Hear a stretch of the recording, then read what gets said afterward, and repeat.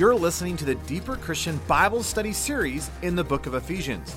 Thank you for joining me, Nathan Johnson, on an in-depth, verse-by-verse study of this incredible book by Paul. Now, let's dive into the lesson for today. Well, if you have your Bibles, Ephesians chapter 3. I'm excited as we head into the fall season. For Daily Thunder, we're going to be walking through the rest of Ephesians chapter 3, so totally excited. But this morning, I want to look at Ephesians chapter 3, specifically verse 8, with you, and just kind of keep walking through this passage. What I'd like to do is read Ephesians chapter 3, verses 1 down through 13, which is the major section of what Paul is dealing with that we're in the middle of. And so if you have your Bibles, Ephesians chapter 3, verse 1 down through verse 13. This is what Paul says.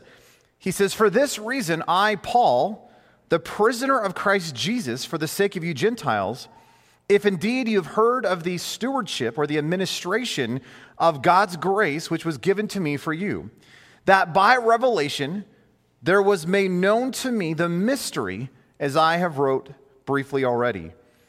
By referring to this, when you read, you can understand my insight into the mystery of Christ, which in other generations was not made known to the mankind, as it was now being revealed to his holy apostles and prophets in the Spirit.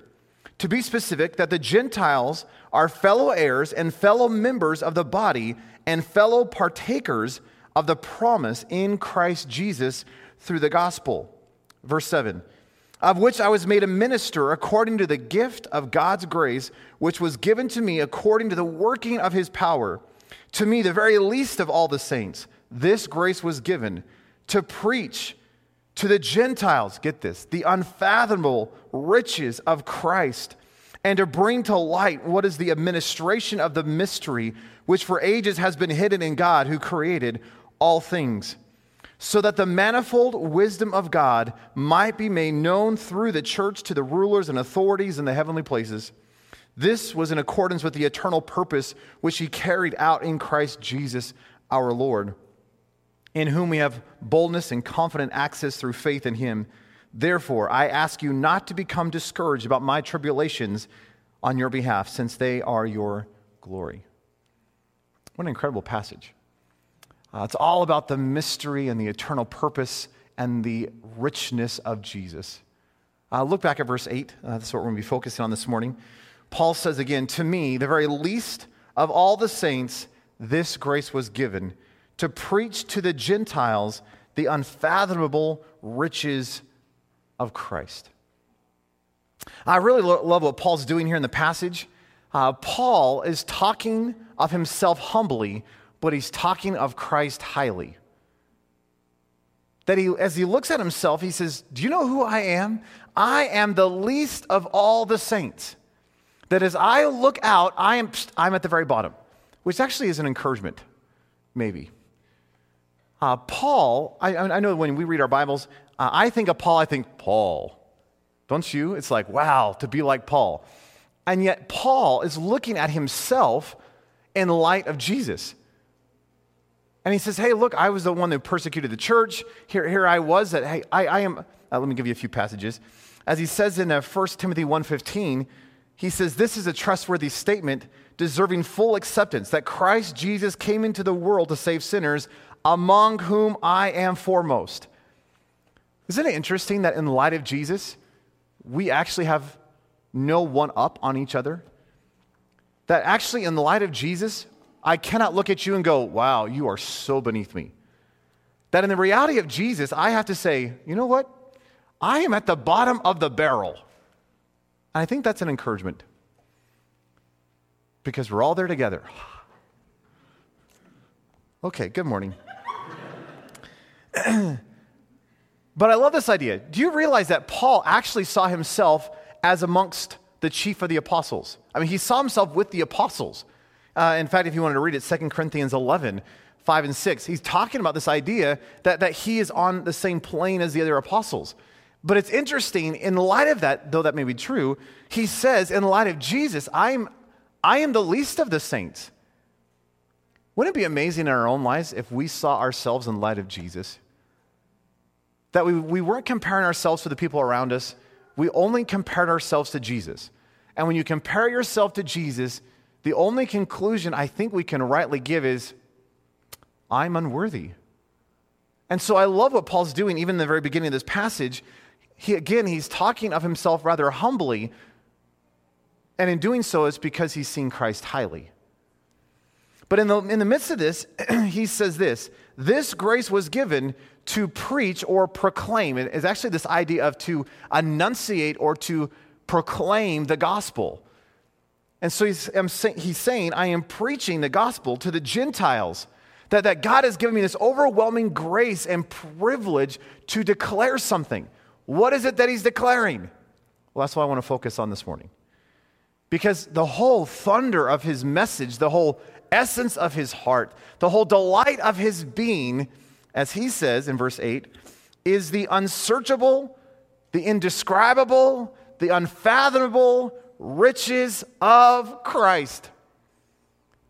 It's like Paul says, there's only one topic worthy to even be preached about. I don't know if you've listened to other preachers, but it is interesting as I listen to modern preaching, we are preaching on a whole bunch of garbly-gook. Paul says there's actually only one thing that is worthy to be preached on. Do you know what it is? You'll never guess. Just kidding. Do you know what the one thing that's worthy to be preached of? Jesus. And Jesus alone. I love reading some of Spurgeon's sermons, and of course, we've gone through this several times around here, but isn't it interesting that Spurgeon had the idea that every single message had to point to Jesus? And if it didn't point to Jesus, why spend any time preaching it? So if you're going to talk on money, fine, you can talk on money, but that money better point you to Jesus. Because why would we want to talk about money if it's not focused on Jesus? Why would we want to sing a single song if it's not focused on Jesus? Why would we want to have a meditation this morning that's not focused on Jesus? Why wouldn't we just want to delight ourselves in the richness of Jesus? And Paul says, do you know what I'm preaching? I am preaching one thing. I am declaring one thing.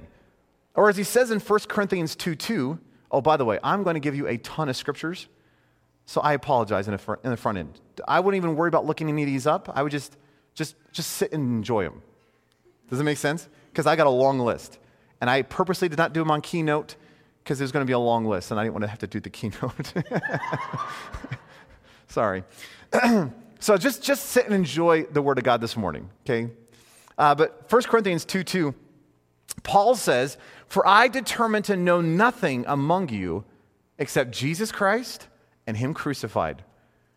He says, the one thing I actually want to delight myself in, the one thing I just want to know, the one thing I just want to ponder all throughout the day is Jesus and Him crucified. Hey, what is the one thing I'm going to be preaching? What is the one thing I'm going to be singing about? What is the one thing that's going to come out of my lips? Jesus. Is that true in your life? Because you are proclaiming something to the world around you. Hey, the world is listening to your life. And as they listen to your life, wouldn't it be phenomenal if the one anthem that they heard coming out of your life constantly was just Jesus, Jesus, Jesus, Jesus? Paul says that I am proclaiming the unfathomable riches of Christ. That word, unfathomable or unsearchable in some translations, it's an adjective, right? It's describing the riches. But it means this. It means inscrutable. Isn't that a great word that none of us know what it means? Inscrutable, incomprehensible, unsearchable, impossible to understand or comprehend. The word actually is this idea of to track something down. So here's Dan McConaughey. He's going to go hunting, right? So he has a gun or a slingshot, right? Bubble gum, whatever it is that he uses, right? And he sees some tracks on the ground. And so what does he do? He follows them out and he's tracing the steps of the animal. This is that idea, but the prefix on it says it's impossible to actually do it. So even for Dan McConaughey, where nothing is impossible, as far as we know, you realize that according to Paul, even Dan McConaughey could not actually trace this out. that the well of this is so deep, that it is so bottomless, that this thing is so amazing, this thing is so rich, that you'll never be able to fully grab a hold of it. If you want to see this in the positive, in other words, if you actually want to see how this is used in Scripture in the sense of it actually being traced out, I'll give you one passage, Luke 1:3. Luke is writing, he's starting his gospel, and he says, he's writing to Theophilus, and he says, it seemed fitting for me, having investigated, that's the word, investigated or traced out or searched out everything carefully from the beginning, to write it out for you in a consecutive order. So he says, hey, what am I doing? I'm following the clues. I'm following this path, and I'm writing out the gospel for you. So Paul uses that same concept and says it's impossible. That, hey, there's no way this is going to take place.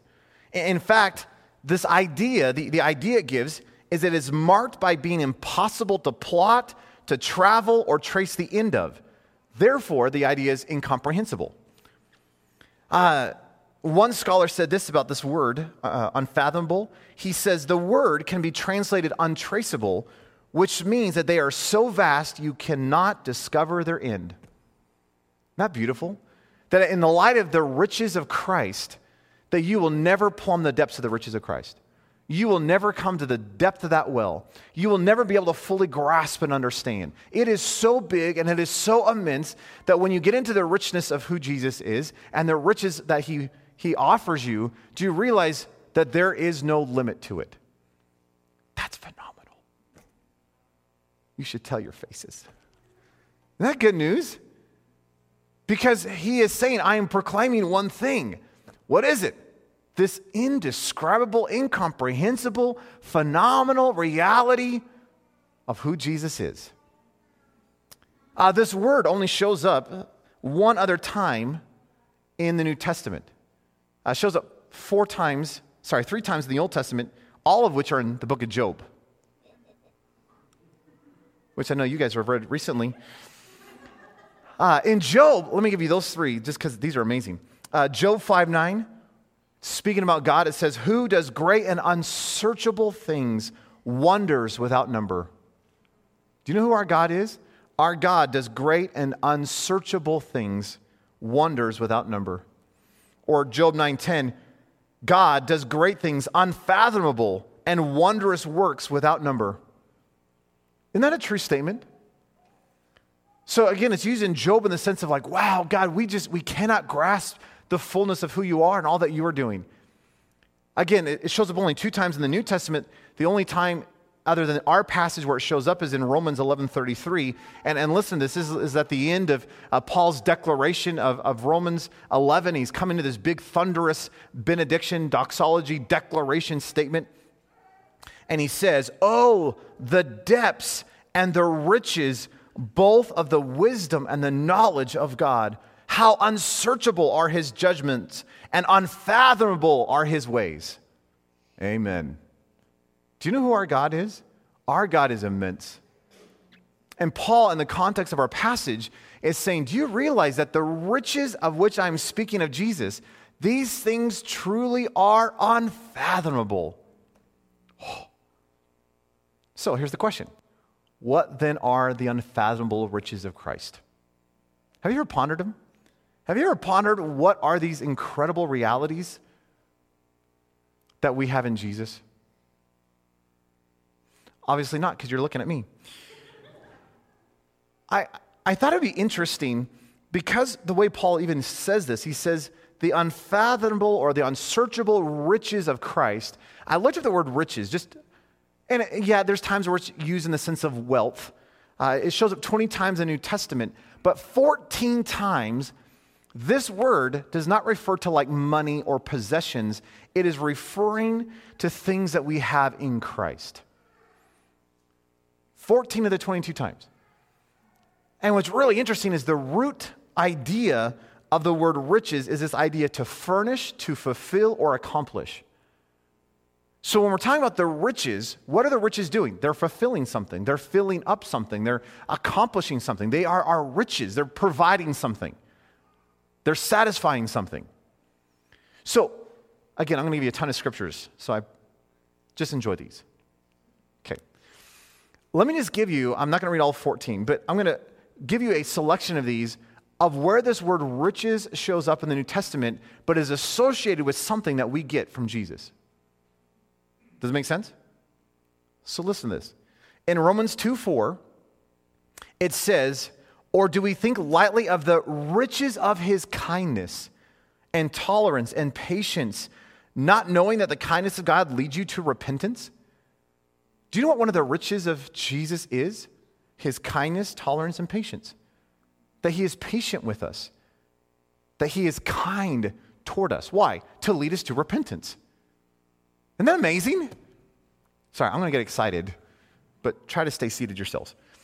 Romans 9:23. He did so to make known the riches of his glory upon vessels of mercy, which he prepared beforehand for glory. That there are these riches of his glory upon us, his vessels of mercy. Romans 11:33. Oh, the depth of the riches. I just read this. But oh, the depth of the riches, both of the wisdom and the knowledge of God. So his wisdom and knowledge is contained in this idea of the riches. 2 Corinthians 8:1-2. Now, brethren, we wish to make known to you the grace of God, which has been given in the churches of Macedonia, that in a great ordeal of affliction, get this, their abundance of joy and their deep poverty overflowed in the wealth of their generosity. Ephesians 1:7-8. In him we have redemption through his blood, the forgiveness of our trespasses, according to the riches of his grace, which he just lavished on us in all wisdom and insight. Ephesians 1:18. I pray that the eyes of your heart would be enlightened, that you would know what is the hope of his calling and what are the riches of the glory of his inheritance in the saints. Ephesians 2:7. So that in the ages to come he might show the surpassing riches of his grace and kindness toward us in Christ Jesus. Ephesians 3:16, that he would grant you according to the riches of his glory, get this, to be strengthened with power through his Spirit in the inner man. Are you getting all these? Isn't this incredible? Hello? Philippians 4:19, my God, get this, shall supply all. Do you know what the word all in Greek means, by the way? It means all. That my God shall supply all your needs according to his riches in glory in Christ Jesus. Colossians 1:27, to whom God willed to make known what is the riches of his glory of this mystery among the Gentiles. Well, what are the riches of his glory? What is this mystery? Oh, Christ in you, the hope of glory. Colossians chapter 2, verses 1-3. By the way, if you want a list of all these scriptures, I can get them to you later if that's helpful. Some of you are racing. I'm like, whoa. Just enjoy. I can get you a list. Colossians 2, 1-3. Paul says, for I want you to know how great a struggle I have on your behalf, and for those who are at Laodicea, and for those who have not personally seen my face, that their hearts may be encouraged, having been knit together in love. Now, listen to the play on words here. Paul says that their hearts may be encouraged, having been knit together in love, and attaining to all the wealth that comes from the full assurance of understanding, resulting in true knowledge of God's mystery, that is Christ himself, in whom are hidden all the treasures, the riches of wisdom and knowledge. Isn't that beautiful? 1 Timothy 6:17. Again, there's this fun play on words with this word riches. And he uses a couple different words for riches, but listen to this. Instruct those who are rich in this present world not to be conceited or to fix their hope on the uncertainty of riches. That's our word. Well, what are they supposed to fix their gaze on? What is their hope supposed to be fixed upon? On God, who richly supplies us with all things to enjoy. It's a fun play on words in the whole riches thing there. Hebrews 11:24-26. By faith, speaking about Moses, listen to this. Moses, when he had grown up, refused to be called the son of Pharaoh's daughter, choosing rather to endure ill treatment with the people of God than to enjoy the passing pleasures of sin, and considering the reproach of Christ greater riches than even the treasures of Egypt, for he was looking to the reward. What was Moses' reward that he was looking toward? He did not care about the riches of Egypt. What he wanted was the riches found in Christ, even his reproach. It's beautiful. Revelation 5:11 and 12. John records, he says, I looked and I heard the voice of many angels around the throne and the living creatures and the elders, and the number of them was myriads of myriads and thousands of thousands, saying with a loud voice, listen, worthy is the Lamb that was slain to receive power and riches and wisdom and might and honor and glory and blessing. He is the only one worthy, folks. Why? Because he himself is the riches. Do you understand that as we're talking about the riches that we have in Christ Jesus, we are not talking money. Sorry. We're not talking possessions. We're not talking buildings. We're talking about a person. It's not possessions. It's a person. Do you know what the riches of Jesus are? Himself. That he is the content of the riches. In fact, you start to see this all over Scripture. I'm going to give you a whole bunch more passages. Because I love this meditation. You just start to hear it all over the place. And you're just like, it's him, it's him, it's him. Are you getting this? Oh, please stay seated. 2 Corinthians 11:3, Paul says, I'm afraid that as the serpent deceived Eve by his craftiness, your minds will be led astray from the simplicity and purity of devotion to Christ. Do you realize that the reality of what we have is supposed to be this simple purity of devotion, which is focused on one thing, Jesus? That we're not getting wrapped up in a Jesus plus something. It's Jesus. That if you're going to summarize Christianity in one word, it's Jesus. That Jesus is the fullness of Christianity.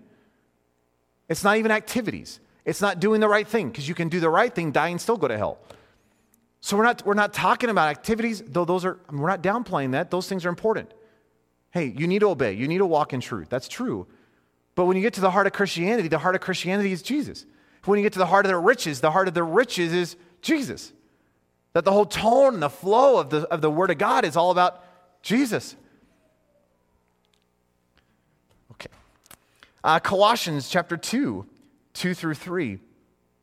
Christ himself, in whom are hidden all the treasures of wisdom and knowledge.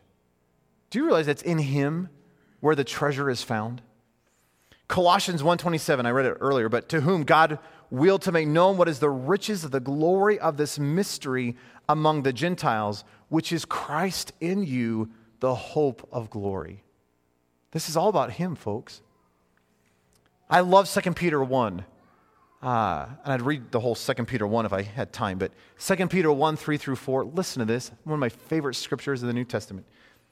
His divine power has granted to us everything. By the way, do you know what the word everything in Greek means? Everything. His divine power has given you everything pertaining to life and godliness.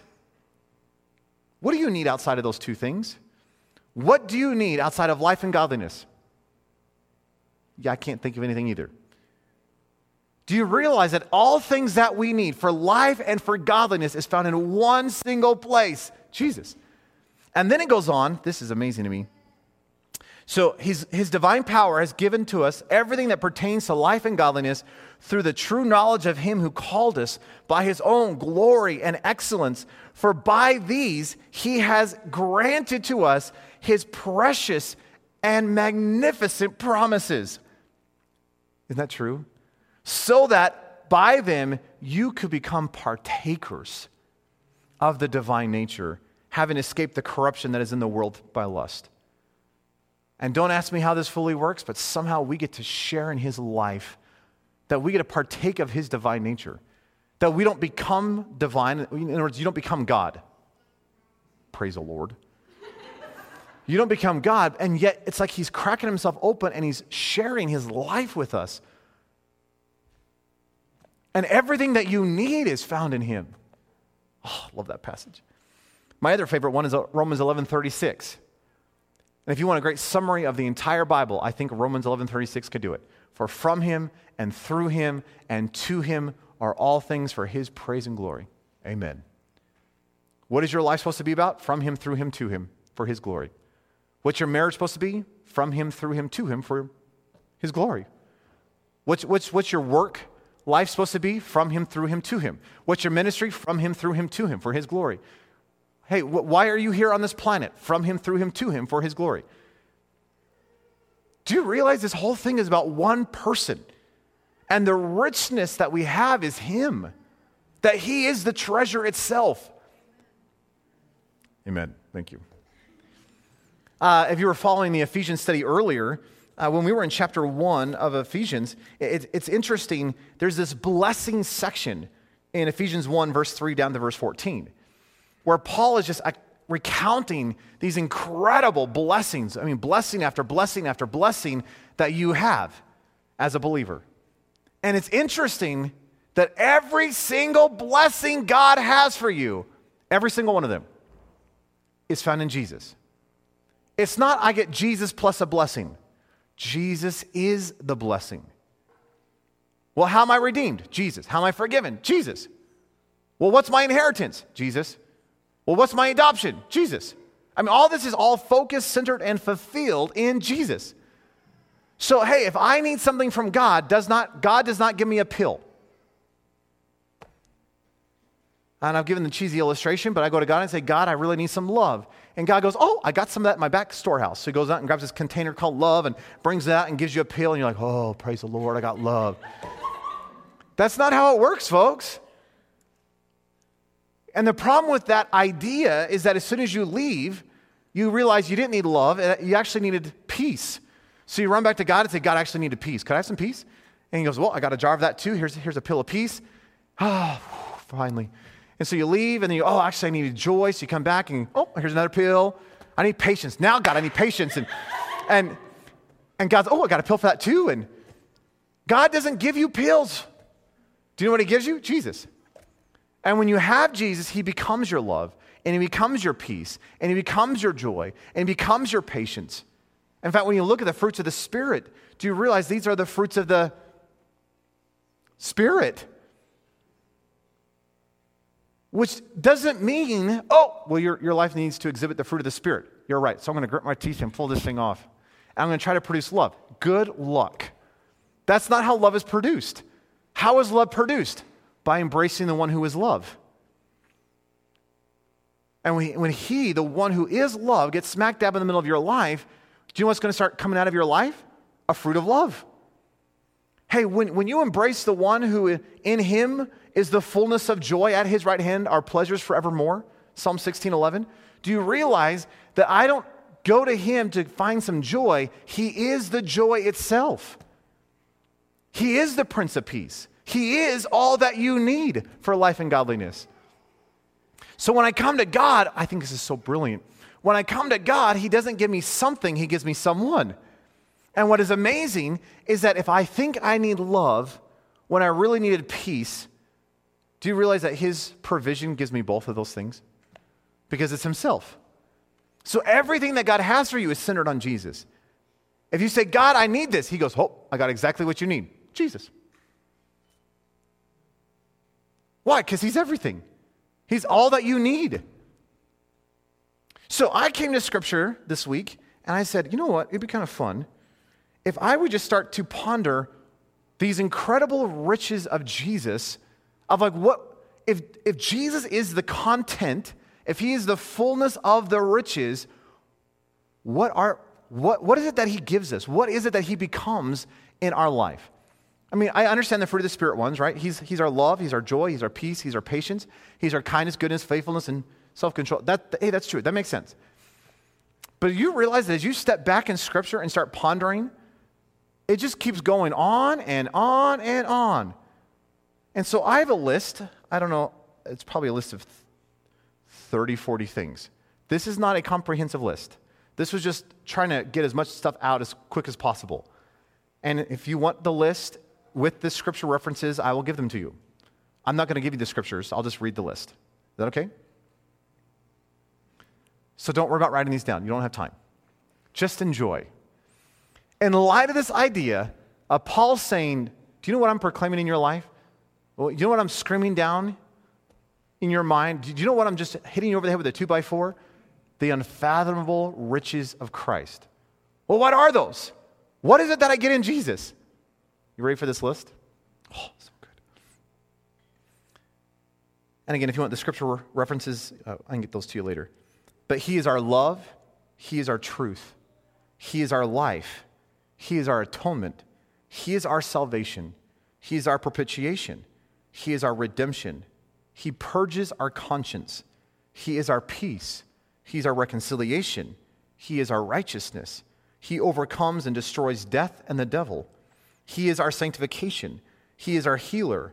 He is our boldness and courage. He is our dwelling place. He is our advocate. He is our wisdom. He is our triumph. He is our holiness and purity. He is our blessing. He is our joy. He is our goal, our aim, our race, and our prize. He is the author and the perfecter of our faith. He is our perfection. He is our clothing. He is our rock, our fortress, our shield, our protector, and our high tower. He is our foundation and our cornerstone. He is our head and our authority. He is our holy calling. He is our promise. He is our circumcision. He is the lover of our soul. He is our altar, our sacrifice, and our high priest.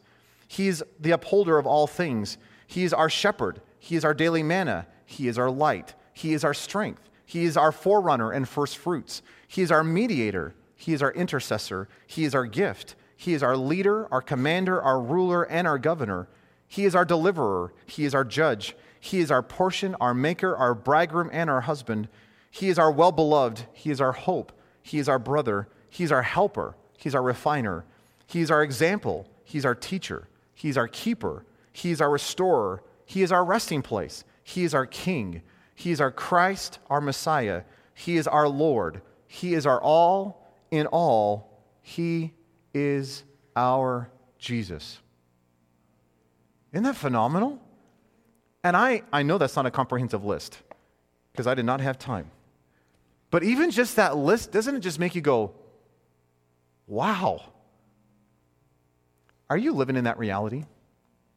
Are you actually living in that fullness?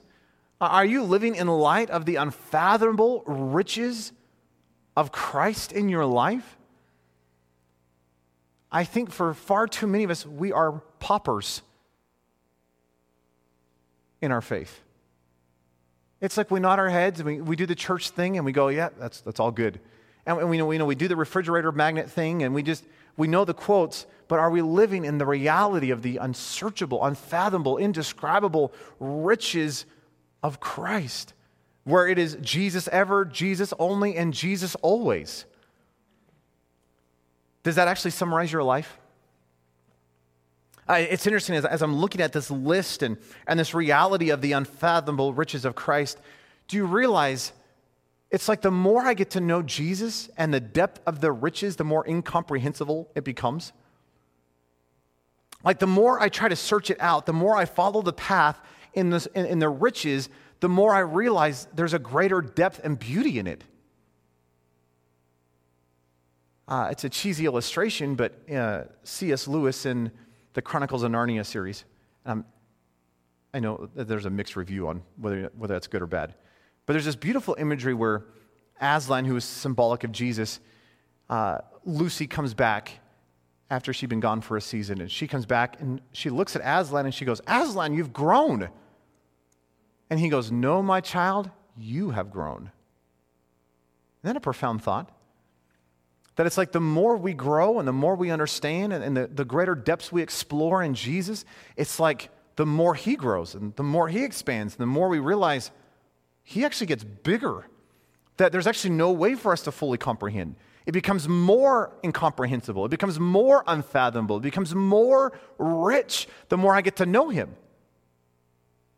Isn't that a true statement, Sandy?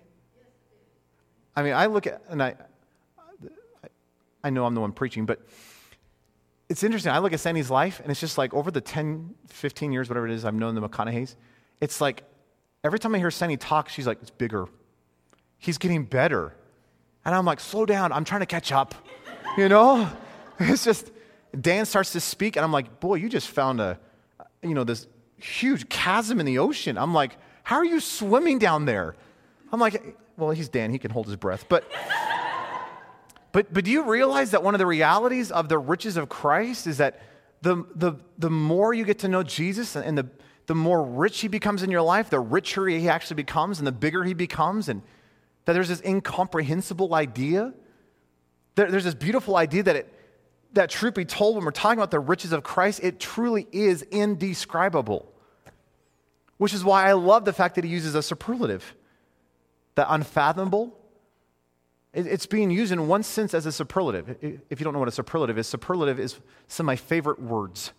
They're the words that in one sense are probably unnecessary, but they add a lot.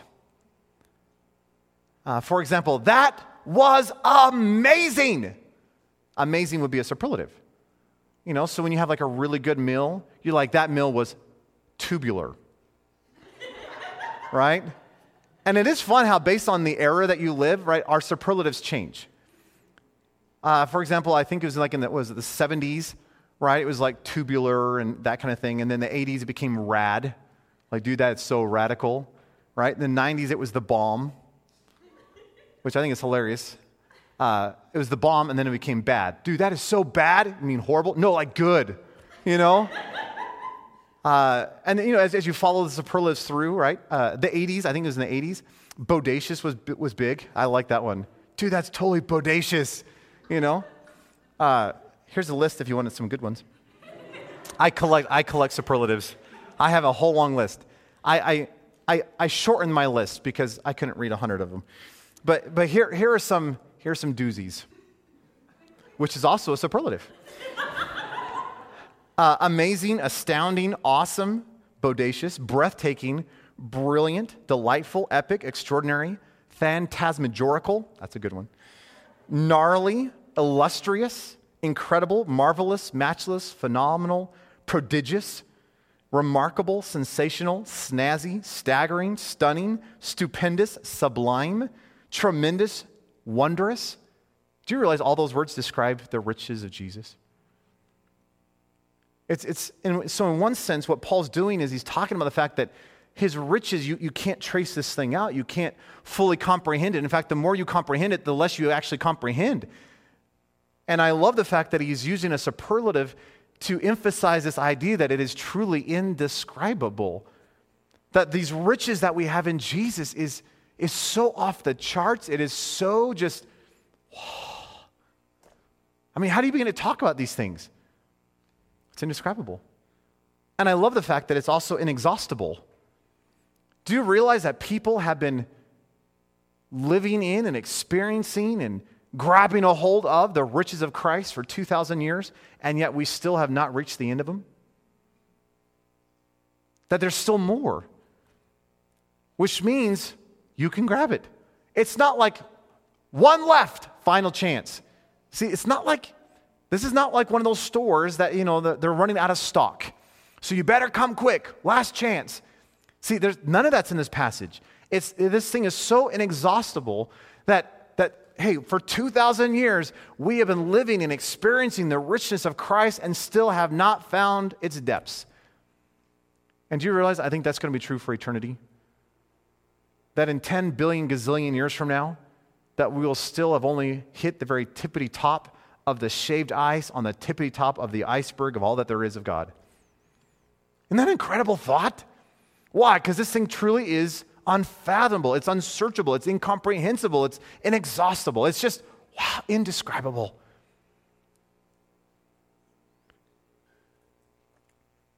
I forgot to ask Dan this morning. Do you remember, what was Solomon's personal wealth worth? It was like $1 trillion, $3 trillion. Do you remember?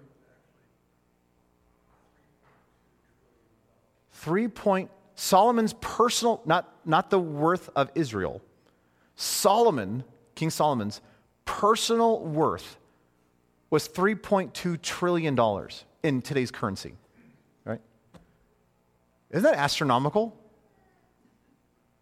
Do you realize that was possessions and that was material, but I think it's a picture of something. Wouldn't it be phenomenal if we had access to the exact same amount of riches spiritually in Christ Jesus? In fact, the riches that we have in Christ Jesus would make Solomon look like a pauper. Why? Because there is no depth to this. So, all that being said, what do we do with this? Can I give you 4 ideas or 4 ways to respond to the unfathomable riches of Christ? So in light of the fact that Paul is saying, here I am, the least of all the saints, I am proclaiming this incredible message. What's the message, Paul? Oh, Jesus.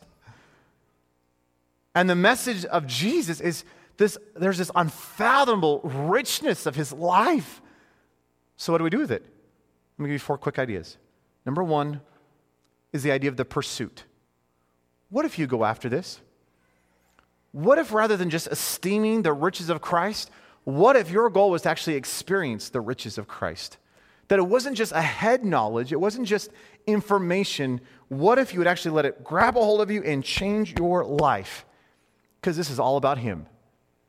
And what if you would determine for the rest of your life that you're going to give yourself, yes, you got to please have a job, because someone has to pay the tithes. So hey, don't stop your work. We need you to work. I need you to work. So hey, this is not like don't work. There's none of that in the past. It's just, but what if you would give yourself to one singular thing? Yes, I understand you have families, you've got marriages, you've got lives, you've got hobbies. I get all that. And there's nothing wrong with any of that. But what if in the middle of your life, there was one tenor, there was one main pursuit of your soul? What is it? Jesus. Because it's all about him. I love Matthew 13. Jesus is given this incredible parallel about finding a treasure. Think about this in light of what we're just talking about. He says in Matthew 13, verses 44 through 46, he says, the kingdom of heaven is like a treasure hidden in the field, which a man found and he hid again.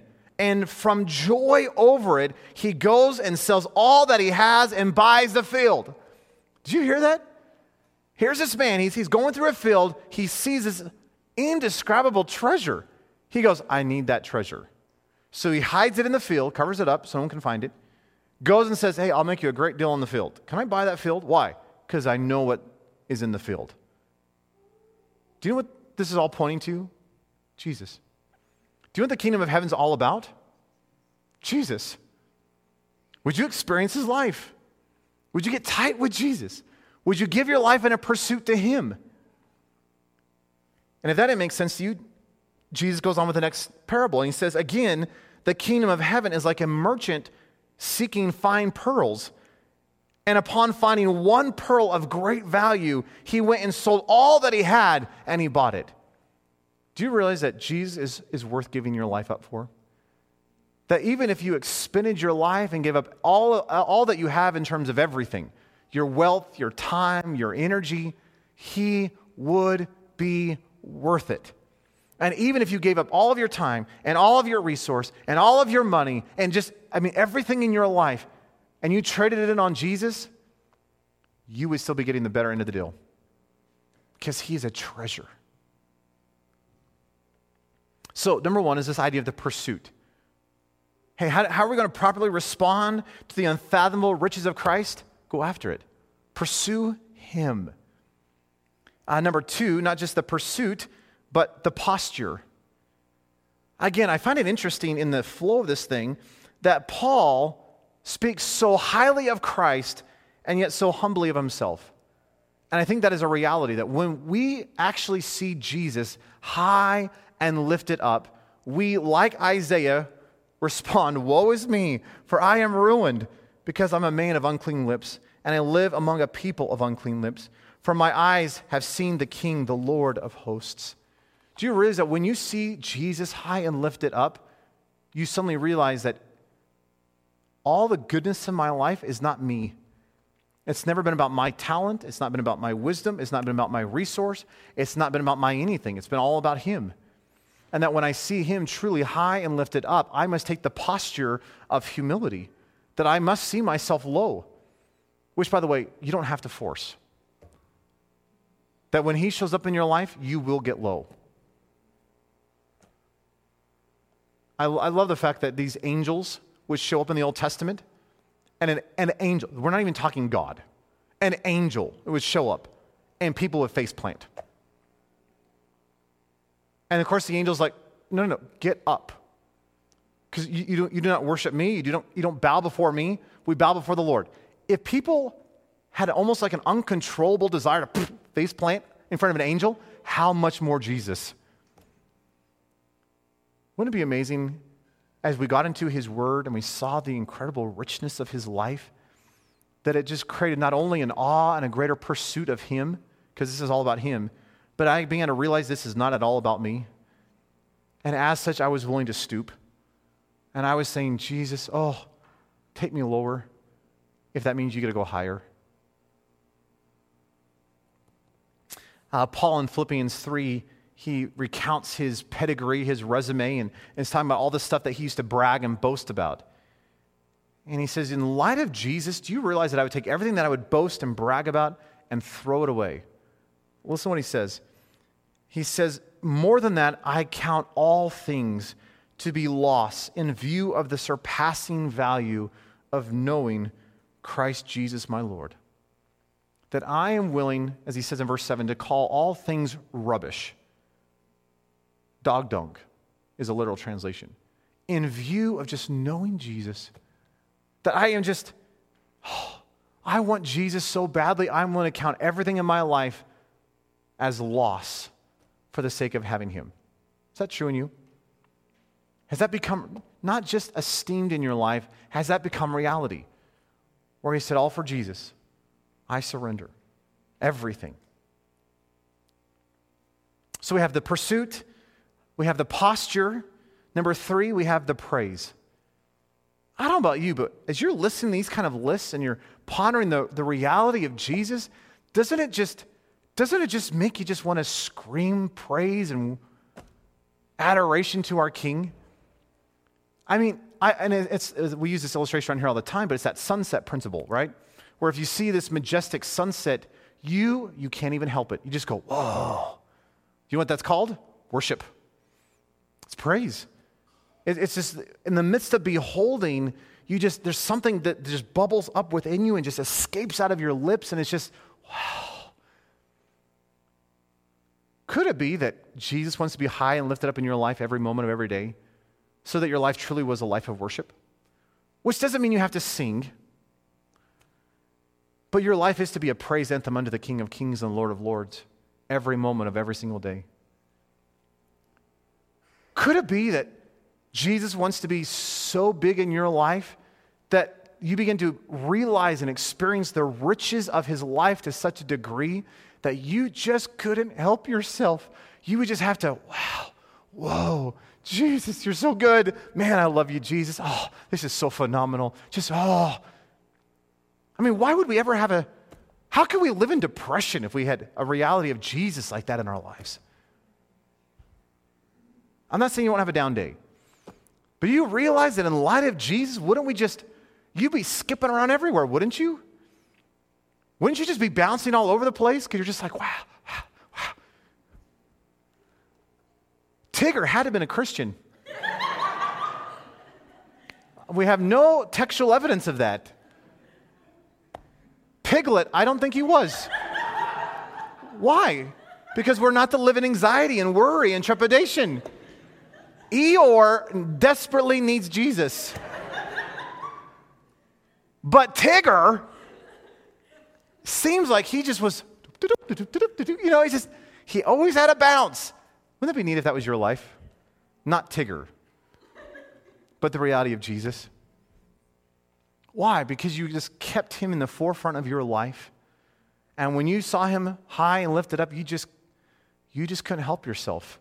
That in the midst of your pursuit, your posture was low, and you just couldn't help but praise. Lastly, number 4 is the idea of the proclamation. Do you realize Paul could not contain himself from proclaiming that message? I think even if he wanted to, which he didn't want to, but even if he wanted to, he would not have been able to hold this in. Because there is a volcano reality with the life of Jesus. That when the life of Jesus gets inside of you, this thing just starts boiling up within you and it explodes out of you. Is that true in your life? Have you been willing to proclaim the richness of the glory and the gospel of Jesus Christ, not because you know it intellectually, but because you've experienced it in your life? Because I'm convinced that if we would truly experience the life and the love and the riches of Jesus, we just couldn't help ourselves. When you look at the early church, one of the things that just dumbfounds me is that they just lived. And yes, they prayed for boldness, and yes, they asked for courage, but as they were just going down to their jobs and they were just living their life, this thing would just bubble out of their lives, and the world turned upside down. I love Acts 17, verse 6. They grabbed this guy by the name of Jason, drag him in, and the accusation on Jason's life is he's one of those guys that turned the world upside down, which actually means he was turning it right side up. Wouldn't it be neat if you were accused of that? And it's not because you disciplined yourself, though you probably need some discipline. It's not because you trained yourself in the 4 spiritual laws. It's not because all right, we're going to have gospel preaching night on Wednesday nights. It's not a program, folks. It's a person. And if we would embrace the person, I think the proclamation would take care of itself. The praise, you wouldn't be able to contain yourself. I want to close with this. I was reading a thing from D. Martin Lloyd-Jones, who's a preacher back in the 1900s. And doesn't that sound like forever ago? The 1900s. Oh, some of you were born in the 1900s. But anyway, D. Martin Lloyd-Jones was this preacher in England, and he was talking about this passage. And I love what he says. I just want to end with this. Just ponder this concept of the richness of Jesus. He says this: God forbid that any of us live like paupers. God forbid that any of us should be in need and want and trouble and alarm and unsteadiness. The world today is presenting us with a unique opportunity of telling men and women the unsearchable riches of Christ. We are being watched. We are being observed. And many in their spiritual bankruptcy are wondering whether, after all, the answer is in Christ. The world judges him by what it sees in us. If we give the impression that, after all, to be a Christian does not help very much when there is a crisis, they will not listen to our message or look to him. But if they find that we are entirely different from them and able to maintain a calm and balance and peace and poise and even joy in the middle of the hurricane of life, under God, that may be the means of opening their eyes and leading them to repentance and bringing them to the Lord Jesus Christ and his unsearchable riches. Would that become the reality of your life? Could we not just declare the unsearchable riches? Could we actually live them? Could we experience them? Which is a person, folks. Would you pursue him? Would you see him high and lifted up, and as such, would you get low to the ground? Would you just allow the reality of the richness of Jesus to cause endless, continual praise being uttered forth from your life? And what if there was this constant proclamation of truth that just bubbled out of you because you had it?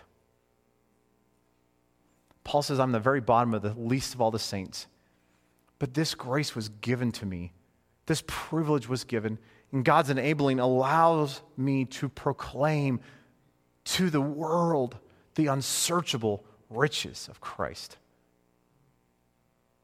Could that also be said of us in this generation? Let's pray. Lord, you are good, and your life truly is rich.